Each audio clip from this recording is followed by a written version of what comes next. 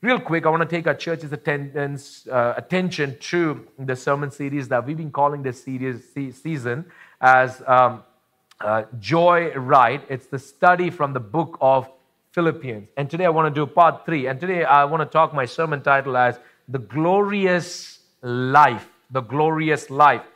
And I want to keep my sermon, my verses for meditation today from Philippians chapter 1. Verses 19 to 26. Philippians chapter 1, verses 19 to 26. I'm going to read verse 19 here. For I know that through your prayers and the help of the Spirit of Jesus Christ, this will turn out for my deliverance, as it is my eager expectation and hope that I will not be all ashamed, but that with full courage now, as always, Christ will be honored in my body, whether by life or by death. Verse 21 is a classic scripture that probably you've read in many Instagram bios and posts and coffee mugs and t-shirts like advertisement, but it's more than an advertisement. It's a lifestyle for us to live. Verse 21, for me to live is Christ, and to die is gain. Verse 22, if I am to live in the flesh, that means fruitful labor for me. Yet which I shall choose, I cannot tell. I am hard pressed between the two. My desire is to depart and be with Christ, for that is far better. But to remain in the flesh is more necessary on your account. Convinced of this, I know that I will remain and continue with you all for your progress and joy in the faith, so that in me you may have ample cause to glory in Christ Jesus because of my coming to you again. Heavenly Father, thank you for your scriptures. Help me to dive it, divide it, and give it to your children. In Jesus' name, amen. As we read through the book of Philippians here, we're still on chapter 1. But as we process through the scriptures, we know by now, we know the background, we know the backdrop of the story, we know what's happening, when, what's taking place, and all that. If you want to know more, you can tune into our podcast and all that, and you can get an understanding of the background. But today, when I take my church's attention into the third part, which I want to title as The Glorious Life. The Glorious Life. What does it mean to title as The Glorious Life? What does it mean to have a glorious life? The glorious life is the understanding of Christ in me. Christ, who is the author of all glory and honor, living inside of me, is the beginning of a glorious life. Some people say that glorious life is only seen in heaven. I don't completely agree with that statement, because I believe that the moment you accept the Lord as your personal Savior, the moment you start walking in the ways and the perfect image of Christ Jesus through water baptism, becoming one with Him, you begin a life of glory in Christ Jesus. Christ in you is the beginning of a glorious life. Christ within us. Now, if each of us in this room, we have Jesus in us, you are living a glorious life. Christ in us is the very essence of living a glorious life. What does it mean? Back in the days, right? Whenever I used to see some of the saints and pictures of the saints, and especially back in India, whenever they want to portray that this is a particular saint in a picture or an idol, what they usually do is that they try to depict a halo right behind their head. And just to show that this particular person is glorious, she is divine because of the halo that they are and that they contain, that they have. You know what? And so I have grown up seeing a lot of images in whenever we go to our churches in different places and back in our home country, and I've seen these individuals that so and so is such a saint. Why? Because they have a halo that man has made behind it. No, can I tell you, when the glory of God comes within us, your life is enlightened for others to see. The light of His gospel enlightens our walk with God, which begins the glorious life in Christ Jesus.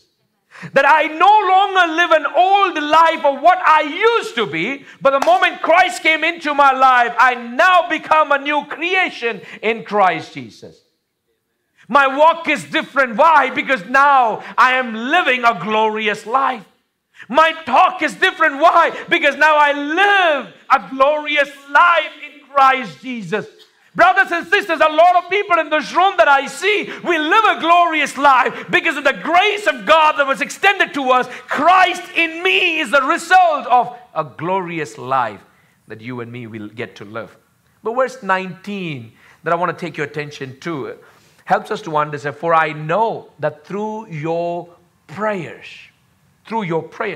Acts chapter 12 verse 5, we see the prayer of the church helped, liberate Peter from the prison that he was at. Bible helps us to understand in Acts chapter 12 that Peter was kept in the prison, but the church earnestly prayed. So when you look into Philippians chapter 1 verse 19, Paul is actually using those examples of his life's journey where he has seen the corporate body of Christ coming together to pray. Are you with me, church? Oh, there is so much power in an individual prayer. But when a group gathers together to pray, one can chase 1,000. But when two gathers together, the union of marriage where God has brought husband and wife is because one can always chase 1,000. But when husband and wife gathers together, can I declare thousands and 10,000s, multitudes of demonic points will be driven out by the grace of God. One can chase 1,000, but two, 10,000. That's a huge number. So Paul is helping the church in Philippi understand that whatever I am is because of the prayer of the saints. Are you with me, church? Whatever I am. Brothers, I would have been died and gone long ago. But whatever I am today is because of the prayers of the body of Christ. Are you with me, church? There is so much power when a church gathers together to pray. The corporate prayer of the church. Not just the worship, but the prayer. What is prayer? Prayer is talking to God. I don't need to know all the scriptures. Prayer is just an honest communication with God from wherever we are. Sometimes when we pray, it looks like, we go to a restaurant, we're ordering a bunch of stuff. And God is like the waiter where he's taking, okay, check mark. What do you want? House, Lord. Check mark. What do you want? Job, God. Travel job, to be precise, okay? and we go to God and we give him the requirements. Well, which is good. We take to God all the needs and wants of our life, but at the same time, an honest conversation with God is prayer. Every week, almost like Friday or Saturday, I talk to my dad, my brother, we all come together, we talk, about our sermons, it's a preaching family. So this is what we do, we all gather together, we talk, and what are you preaching? And I'm saying, I'm preaching about this, and what are you preaching? And they all, we all kind of discuss and talk through and all that stuff. It's just fun, like a preacher family, right? And Anisha gets the fun of listening to our conversations too, and she's like, what are you guys doing? I'm like, talking about ministry. This is so fun. So last week I was talking to my dad and I'm like, and something that he mentioned kind of opened my eyes to see. Every time people come to God and they say, God, I'm in deep problem. I am in messy situation. God is not tired of that. But if you bring just that every time, now if you come to me and like, Pastor, please pray. I am in deep trouble. And this is something you keep saying every week. I'm like, brother, where is your faith? Like what you're doing, right? Sometimes we need to God, though I am going through deep troubles in my life, and we need to come to God and say, God, you know what?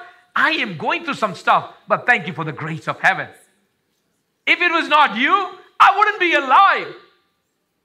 Just an honest conversation with God like you have with your wife, your girlfriend, your boyfriend, whoever it is you're doing life with. Just an honest conversation with God.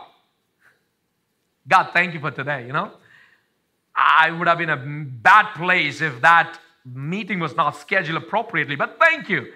Thank you that this went bad, but still I have the grace of you in my life. Thank you, God, that I'm alive.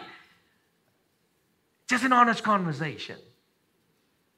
Even as Paul is helping the church understand, brothers, I want you to know wherever I am today is because of y'all's prayers. The prayer of the church. I am thankful that there are a lot of people who come here Wednesday night for prayer, Thursday night for prayer, different languages, but still on Wednesday night is the church prayer that we have, midweek prayer. Thursday nights are Tamil prayer, Saturday night are Malayalam prayer. I am thankful for people gathering on Fridays. We have, the single ladies hang out once in a while and they pray. There are different prayer and fellowships and different spaces that people have, and I'm thankful that as a corporate body of Christ, we take to God whatever are the pressing needs in that moment. Paul, after 10 years of replanting this church in Philippi, he's writing this letter back to them from the prison, letting them know, brothers, you know what? I am right now bound in chains. I am miles and miles far away from y'all, and I'm seated here all by myself. Nobody's around me. But wherever I am, I can still thank God because of your prayers. Wherever I am, no matter nobody is around me, but still I have the confidence that a church is praying for me. No matter wherever I am, I know for the fact that my church will never leave me alone. They are with me in prayer, united together in prayer.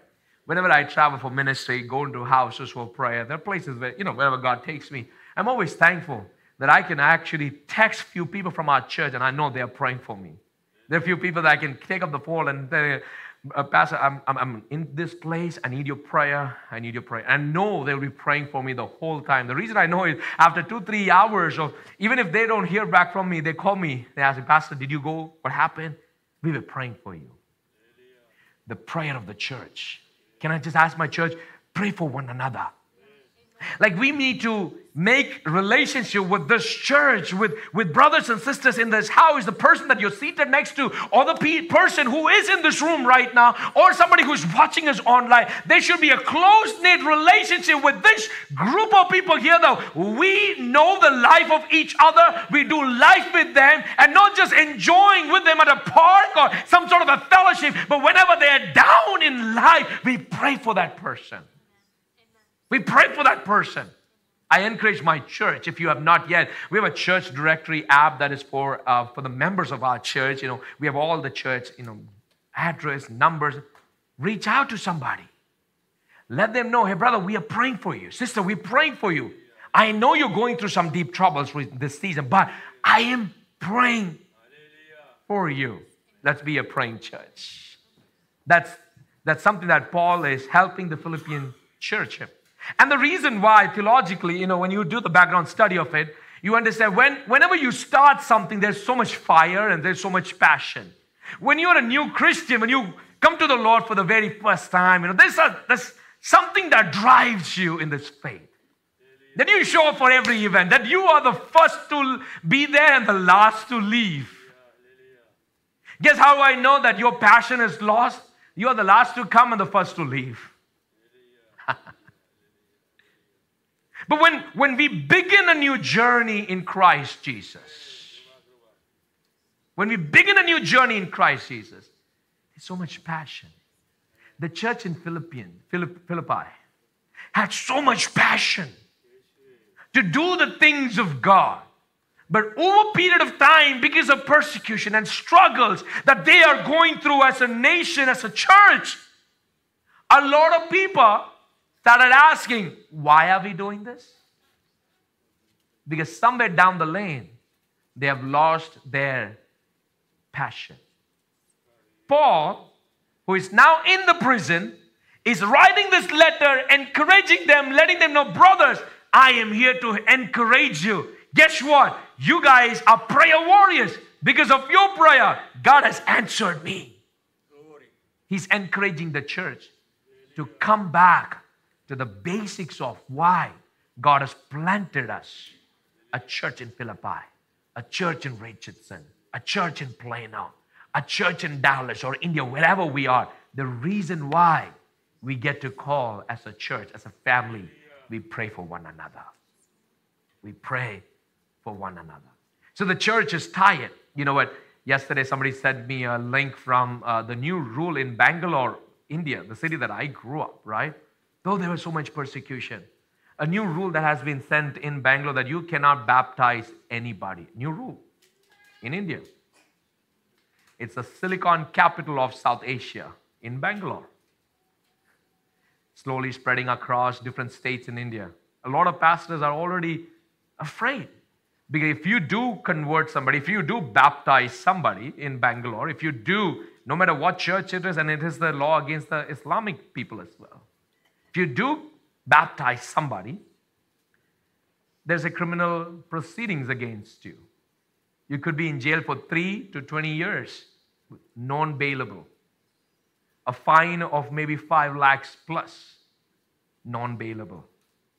If you baptize 2 people or more, it's known as a mass conversion, and you can be behind jail forever.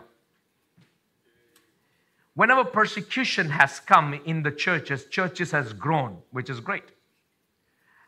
In the book of Acts, we see that as the members, the new members, the body of Christ, they were scattered because of persecution. Wherever they scattered, God planted a church. God strengthened their work and ministry, and the church expanded. But still, listen to this very carefully. There are a lot of baby Christians in our churches. New Christians within our gatherings.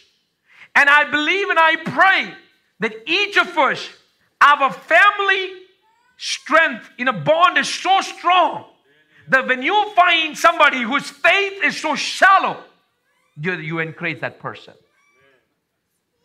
In Dallas, in Texas, or in America, we may not have a real-time persecution against Christians. We may or we may not. Let's pray that we may not. But it may happen. But if it does, how many of us would gather together to say, for me to live is Christ and to die is gain? Are you with me? See, that's how we grow from being a baby Christian. A lot of Christians need pacifiers. Somebody said this yesterday. Oh, they need pacifiers? No, we need to grow in stages of our Christian faith to where Paul is actually helping his church in Philippi understand. Brothers and sisters, I want you to know that what and how we started off. Your prayers were fervent and your prayers have helped me thus far. It is your prayers that has brought me thus far. Number 2 in that portion that you see is the Spirit of Christ will turn out for my deliverance. How many of us in this room believe that you have the Holy Spirit with you? Just a question. You have the Holy Spirit with you? The moment you accept the Lord as your personal Savior, there's a constant companion on your side. You may be a widow. You may be an orphan. You may be a single person, but you're never alone. The Holy Spirit is with you. That doesn't mean when you drive on the HOV next time and the police catches you, hey, who is with you? The Holy Spirit is with you. You better pay the fine. We as a child of God, we're never alone. There's a constant companion on our side all the time. And it is the grace of God, the Spirit of Jesus, the Holy Spirit. He's always, what a blessed opportunity it is that we are never alone. There is somebody with us who is strengthening us and encouraging. Paul is all by himself in that dungeon, in that prison, bound in shackles, surrounded by all of these soldiers. But still, the message of Paul is, brothers, I want you to know, no matter how lonely you get, no matter how alone you would be, no matter how great the persecution is against you, no matter whosoever comes and kills and murders, but the Holy Spirit is with you. And Paul is not just telling somebody else's story. He's actually helping them understand from his own life. What a valuable lesson for a church in the 21st century seated here in Richardson, Texas, to understand that Holy Spirit is with me all the days of my life. He never leaves or forsakes. He is with me as a constant companion in my life. I can talk to him. I can relate with him. I can do life with him. He knows me in and out. He walks with me. The Spirit of Jesus Christ will turn out for my deliverance. I am praying. This will be the season. This will be the season. As the body of Christ gathers together for prayer, it will bring deliverance in your life. Because the Holy Spirit is also helping to usher a deliverance in your life. Number one, the first point, three things that I want to mention today. Number one, there is power in corporate prayer. There is power. If you're writing it down, you can write it down from the glorious life. Number one, there is power in corporate prayer. If not, towards the end, I'll put the link on our groups for the YouVersion link that we have for our church notes. There is power in corporate prayer. Acts chapter 12, verse 5. So Peter was kept in prison, but the church earnestly prayed to God for him. Mark chapter 11, verse 24. Whatever you ask in prayer, believe that you have received it and it will be yours. Number two, allow the Holy Spirit to strengthen us. Allow the Holy Spirit to strengthen us. This season, some of you all need, maybe you're in the midst of some sort of a setback, allow the Holy Spirit to strengthen us. Philippians 1:19. For I know through your prayers that the help given by the Spirit of Jesus Christ. Galatians chapter 5, verse 22. The Holy Spirit produces this kind of fruit in our life. Love, joy, peace, patience, kindness, goodness, faithfulness, gentleness, and self-control. Ephesians chapter 3, verse 16. I pray that from His glorious, unlimited resources, He will empower you with inner strength through His Holy Spirit. Third thing that I want to mention here as we do a glorious, walk in a glorious life with Christ Jesus. Number three, God will not disappoint us. How many of you believe that? God will never disappoint me. People can disappoint me. My boss can disappoint me. My family can disappoint me. My church can disappoint me. Any organization can disappoint me. But God will never disappoint me. God will never disappoint me. See, the reason why we sometimes get angry and upset in life with God is because we don't understand His plans. The plans of God are to prosper us and not to harm us. Come on, church, y'all. His plans are to prosper us, not to harm us. We get disappointed because we want God to do exactly the same thing that we have ordered Him to do. We want Him to perform the same magic trick that He has done to somebody else's life. We want Him to function according to my experiences in the past. We want Him to perform the same thing that I am asking the Lord. Hey God, you know what? He does not operate in anybody's agendas. His plans are different from the very beginning. And He knows the best for us. That's why I said, when we know God's plan for His children are the best, we're never disappointed whenever failures come in our life. Whenever setbacks come in our life. Whenever trouble comes against us. We are not bound in depression, knowing and understanding that His plans for me are greater. Though I go through the wilderness, but He will make me come out of it and lead a glorious life. Philippians chapter 1, verse 20. I eagerly expect and hope that I will in no way be ashamed, but will have sufficient courage so that now, as always, Christ will be exalted in my body, whether by life or by death. Listen, let's look into that. Christ be exalted in my body. Christ be exalted in my body. Our life is the temple of God.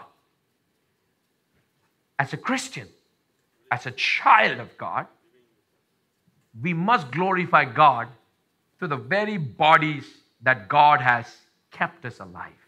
Our soul lives within this earthen vessel that God has put honoring God through our bodies. Everything that is outward is what is visible to the world outside. What has happened inside is visible outside with what is known to mankind. What the salvation God has granted in my life. When my conduct changes, people around me notice that change. When my behavior changes, people outside notice that change. Are you with me, church? A small change on your persona is immediately known by everybody who is around you. Why? Because that change is evident. In that circumstances, they notice it. As a child of God, we must glorify God with the very bodies He's given us.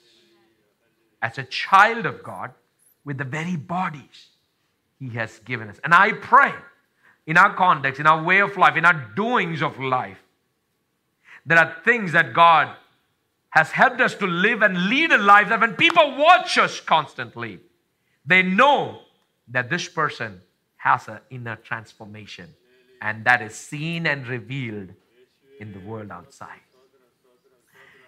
Our face is known as the mirror of our heart.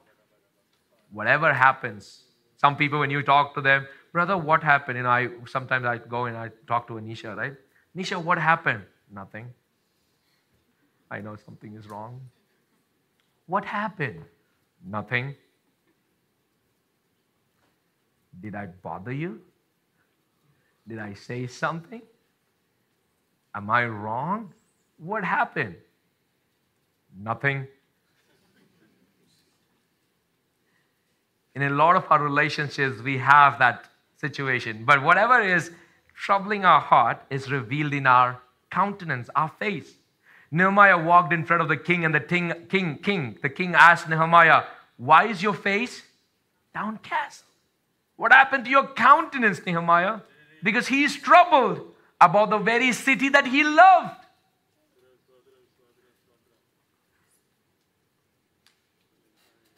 With the bodies, let's honor God. When we gather in His presence, God has blessed us with hands. Oh, lift up the hands in the sight of God's children as we worship Him. God has given us breath in our nostrils. We can honor and worship God. Glorify His holy name. Philippians chapter 1 verse 20. Can I have the worship team behind me? I eagerly expect and hope that I will not be ashamed in any way, but I will have sufficient courage, so that now as always Christ will be exalted in my body, whether by life or by death. Psalm 25 verse 3 says, no one whose hope is in you will ever be put to shame. And this is after my third point that I mentioned to our church. God will not disappoint us. No one whose hope is in Christ Jesus will ever be put to shame. Isaiah 49 verse 23. Those who hope in me will not be disappointed. Listen to that scripture very carefully. Isaiah chapter 49 verse 23. Those who hope in me will never ever be disappointed. In some way of life, have you been disappointed? Maybe we need to have a personal appointment with God to understand God. Your plans for me, no matter what it is perfect and true. He leads me through the quiet waters. He also leads me through the shadow of death. Wherever He leads me through, I know His plans for me are the best. I may have a negative medical report. I may have a positive medical report. No matter where He takes me, His ways are always perfect for me. God will never disappoint us. Fourth, I'm going to wind up with this. Fourth thing that I want to mention to my church is Jesus should always be first. It's easy to preach, sometimes hard to practice. Let me just mention, Jesus should come first before our husband, before our wife, before our children, before our business, before God. Whatever God has blessed us with. He comes first in our life. First in our life. When you look through Philippians chapter 1, verse 21, Paul, in the midst of his agony and pain and despair situation, whatever is life broken into his life. In verse 21, it says that to me, to live is Christ and to die is gain. Oh wow, he was a man who was murdering people. He was a man who was killing people. He was on a killing spree after he got the rule changed up to kill all the Christians. One transformation in his life. He has grown to be a matured Christian, strengthening these churches that he has planted. Brothers, I want you to know, for me, to live is Christ and to die is gain. I may die. People may kill me. People will stone me to death. But for me, to live is Christ. In other words, as a Christian, you never lose. You win when you live in Christ. You win when you die in Christ. Are you with me, church? As a Christian, we never lose. You're always on the winning side. Pastor, this has gone wrong. You're still winning. Pastor, this is a big setback in my life. You are still winning. In every given situation as a Christian, you are winning. He owns the keys of life and death. You are winning. No matter what circumstances in life you are engulfed in this season, you are still winning. A negative report is negative to you, but God is still winning. You are on His side. The beginning of a glorious life that I began my sermon today begins in the understanding that no matter what happens in my life, I am always on the winning side with Christ Jesus. He never disappoints me. Brothers and sisters, can we rise up in God's house? This morning as we gather here and bringing our thoughts to God, some of the things that I have to mention here at church today, Jesus should always be first in our life. When Paul said these scriptures, right? For me to live is Christ and to die is gain. Listen to this. To live is Christ and to die is gain are the two ways of Paul magnifying Christ with his own body. Listen to this very carefully. Like I mentioned, when we die, our earthly body remains here. But our soul, our spirit that God has put within us goes to its creator, the maker. We will be reunited with our King. To live is Christ and to die is gain are the two ways of Paul magnifying Christ with his own body. Listen to this. Paul's dying magnified Christ because it showed Christ was more valuable than everything he had lost in his death. Are you with me? Follow me this. Follow me with this.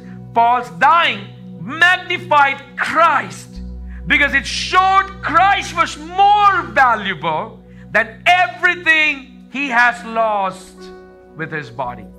Third thing. Christ is most magnified when we are more satisfied in Him. Are you with me, church? Christ is more magnified. How do you magnify? We exalt His name. We praise Him. We worship Him. What happens when, like a lot of people that have joined a church and watching us online, I pray that we don't just watch them singing. They are one of the best. Can we put our hands together for our worship team? I'm so thankful for them. But we don't gather here to watch them. We gather here to magnify Him. We don't gather here to magnify anybody on stage but Jesus. Are you with me? We gather in this room because we want to exalt His name with the living bodies that God has provided and protected us. I live a glorious life. Christ is more magnified when we are more satisfied in Him than in what we lose in death or what we have in life. I pray this season in our life, we are satisfied with God.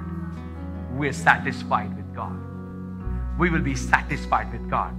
The story of 5 loaves and 2 fishes when God multiplied and gave it to the multitude. One of the scripture that helps us understand that people ate and they were all satisfied. When we eat of the Lord, we are satisfied. When we ask of the Lord's presence, we are satisfied. People outside will disappoint us. Every other place and space may disappoint us, but His presence will never. Brothers and sisters, I have the opportunity in our church every month to take our church towards our holy table. In through the readings of 1 Corinthians chapter 11, we see Paul is writing this letter again to the church in Corinth, and he's helping them understand, brothers, for what I received in Christ, I am now passing it on to you in faith.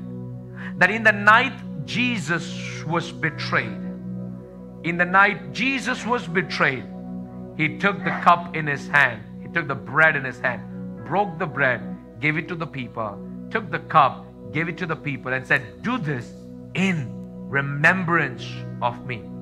Listen, the beginning of a glorious life in Christ Jesus helps us to understand that I don't die to begin the glorious life, but I have already died in my sinful ways and practices, and now I'm living a life with Christ. I am already part of the family. I come from different homes, different cities, different environments, different backgrounds of life, but when I gather in this space, I am part of the family. There's no Jew, no Greek, no Gentile. I am part of the family. Blood washed by the same precious blood of Jesus Christ. His precious body was broken for you and me. We are part of the same family. Every month we gather here asking the Lord, Lord, thank you for thy sacrifice for me. Today, as we extend our hands together towards this holy table, I pray that God's grace will continue to strengthen and be with us. I'm going to call Brother Louis and Brother George Thomas to come forward, Brother Thomas Jacob and Brother George Thomas to come forward, and let's take part in the Holy Communion together today. May the grace of God continue to strengthen each one of us. But I also pray during this time as we sing a song, I pray that we will examine ourselves within our soul. Lord, thank you for the grace of heaven